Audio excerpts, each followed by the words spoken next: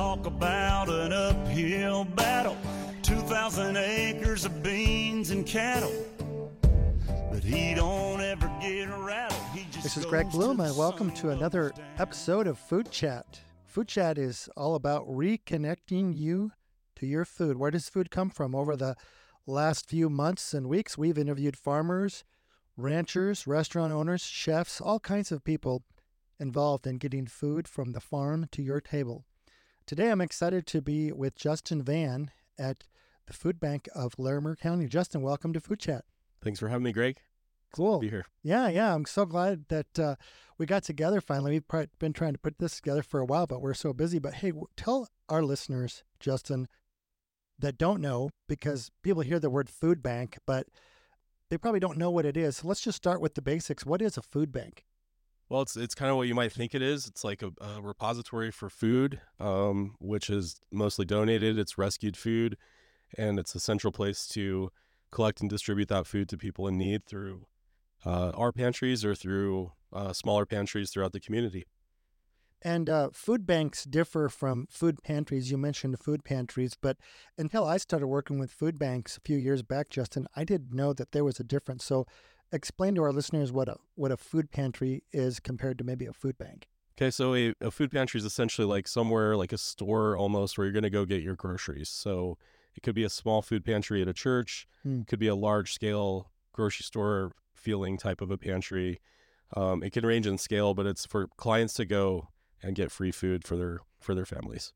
Yeah, I think most people like myself might call a food pantry a food bank when actually it's a food pantry. And a food pantry is actually that has the access to the general public where they're actually getting the food. Right. That's kind of your end user. That's like your client touch right there is the pantry. Right, the food pantry. Now, tell us, where does the food in your food bank come from?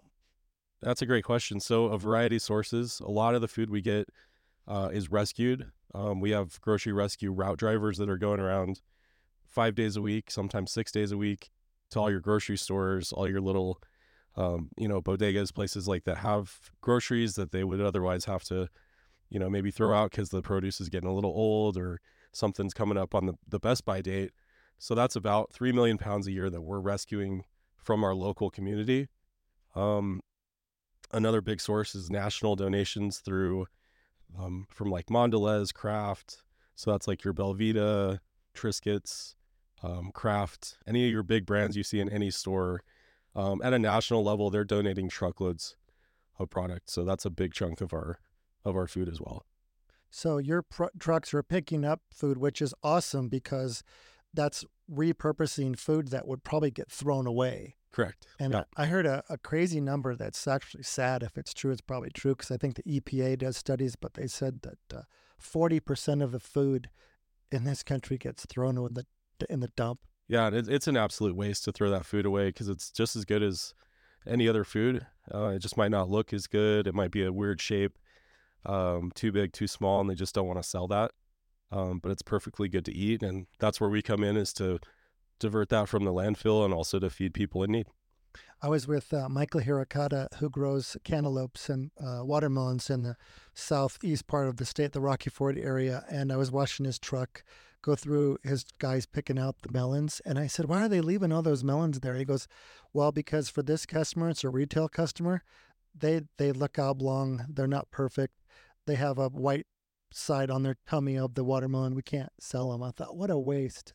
So those actually go to a food bank. Yeah, exactly. And that's one of the big parts of our budget actually, is to pay those producers to harvest and package that food, because it does cost money to do that. And it's a good thing to do, but also we have to come in and meet them kind of halfway, where it would be cheaper to just turn that over in their field. We do pay those producers, whether they're in Larimer County or it might be a grow house in Canada or somewhere far away, but they are getting a little bit of a fee to offset their handling, not necessarily for the product.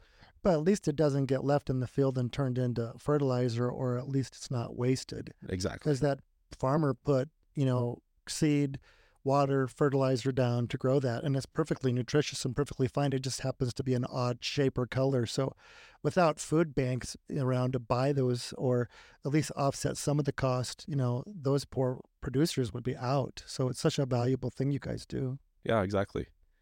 And that produce makes up about 35% of our overall distribution. That's our goal, is to have fresh produce be at least 35% of what we distribute to our clients.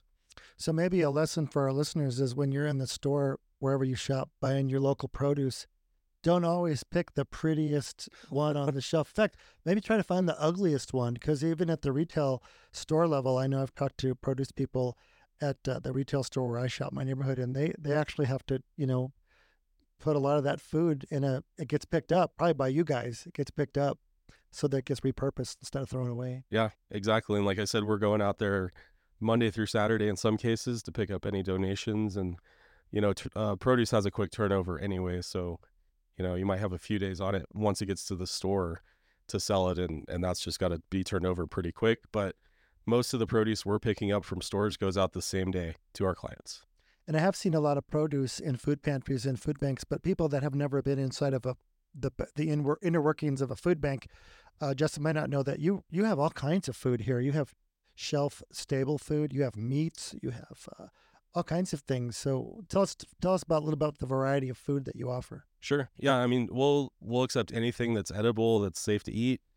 Food safety is a big priority of ours. So, we don't take anything that's questionable in safety or if it's been mishandled. But meat is something that everyone always asks for.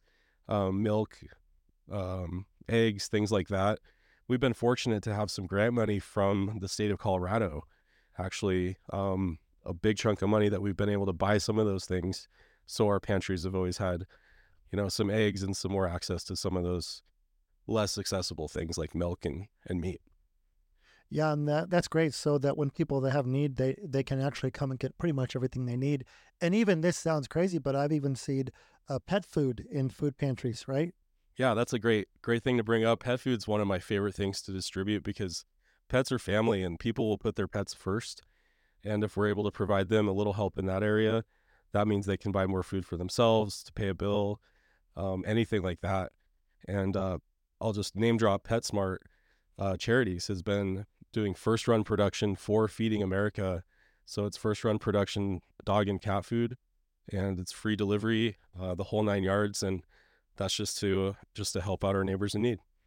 That's great. So everyone, kudos to PetSmart. And my brother-in-law, my sister's husband, is a vet in Boulder, has been for a long time. He owns a vet clinic there. And I know that people do love their pets. They love their pets, and they'll go to any measure it's like a family member, right?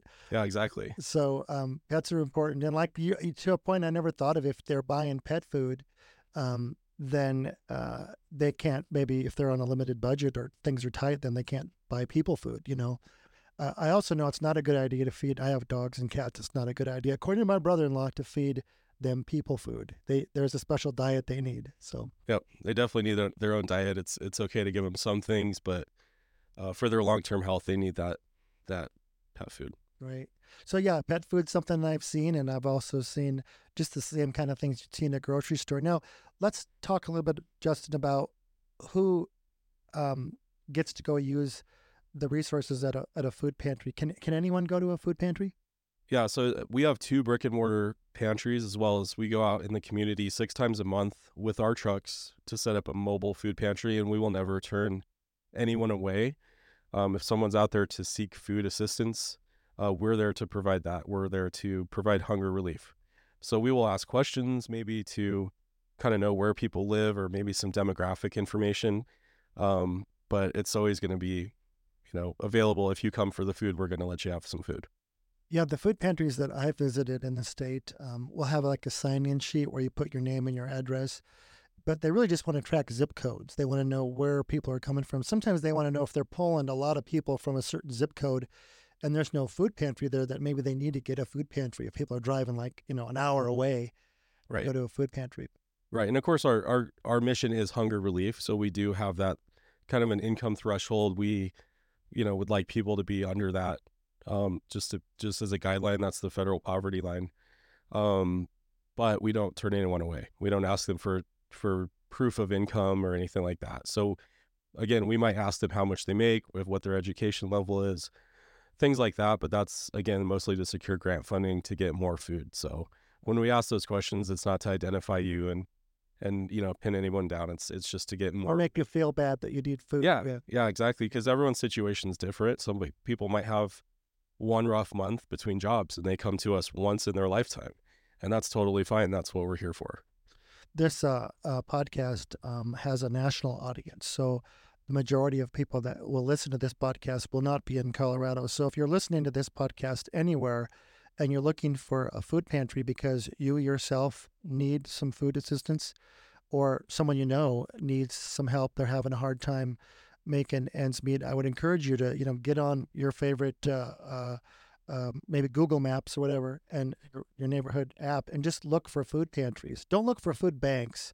Food banks supply the food pantries. Look for food pantries, right? Am I right in that? Yeah, food pantries. There is a website. I'll have to pull up the information, but it can tell you any pantry within a map, like within a radius, and you pull up their hours and where to go and everything you need to know. So there's probably more pantries around than you know of that would love to help you out. Yeah, and people sometimes just need assistance for maybe a couple months. Maybe they are between jobs, or maybe just something happened, like something catastrophic, and they needed to replace a car or something, and they just can't afford food anymore. So if that's you or someone you know, please let them know about food pantries, because in this country, in this prosperous nation, there's no reason people should go to bed hungry, even if they're I would just say if they're immigrants.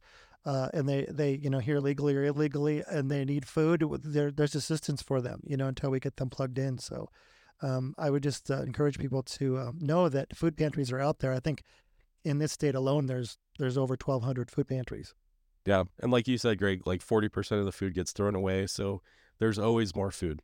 And as much as we can get, we'll give that out to clients. So don't ever feel shy about going and asking for help, or waiting in that line, and that's the stigma that people have, and it'd be great to break through that and just get people to know that it's okay to get that food, and you're actually helping keep that out of the trash. So yeah, there's no shame in going to a food pantry, especially when you realize that you're a large part helping repurpose food that might have been thrown away and be in the landfill, which is never good. So let's just finish our time together, Justin, talking about what needs you have here at your food pantry.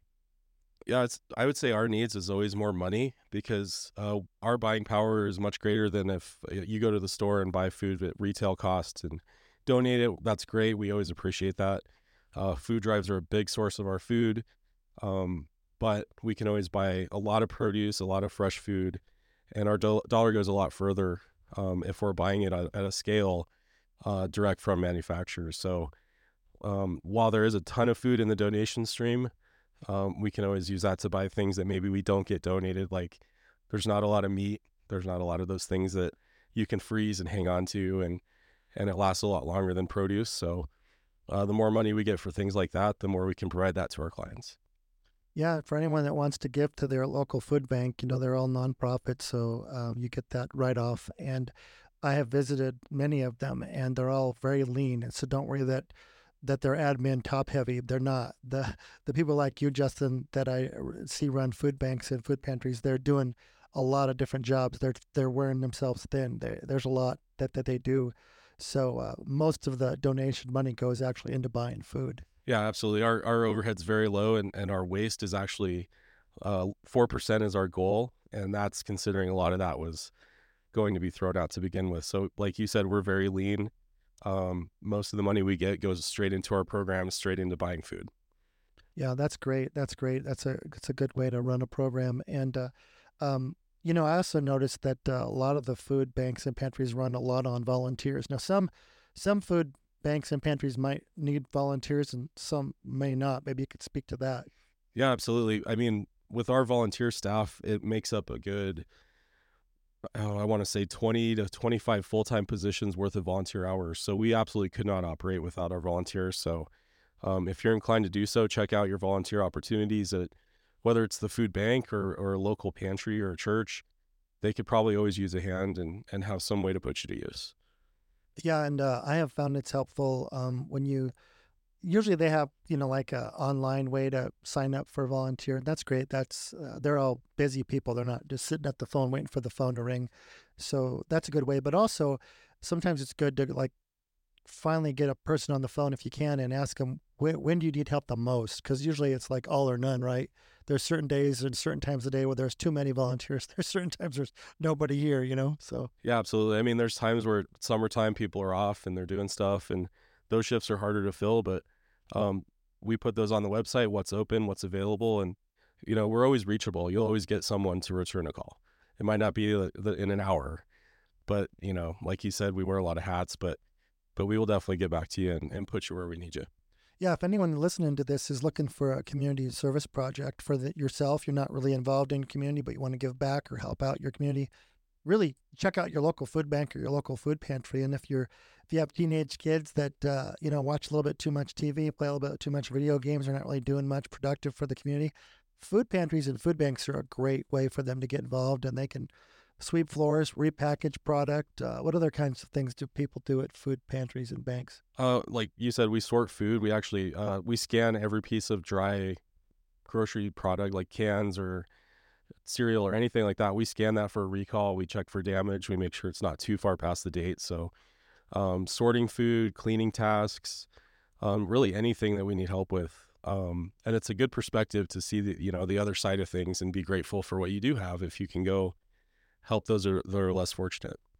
Yeah, that's a really good point. I can see that firsthand. And also, I think one of the best things that volunteers learn about working in a food bank or a food pantry as a volunteer is it really connects them to the food industry, because most people are not connected in any way whatsoever to the food industry. Less than 1.5% of Americans are involved in food production these days. But if you look at like 50 years ago, it was 40%. 100 years ago, 80% of the country was involved in food production. But today, with just the way it is, very few people grow their own food, and therefore they're so disconnected from how food gets to the table and what's involved in the inputs. And the food industry is actually a huge industry, but it's mostly run by big companies. There's smaller ones, but it's kind of like they used to say the same as go big or go home, and consolidation, and more than that, but efficiencies.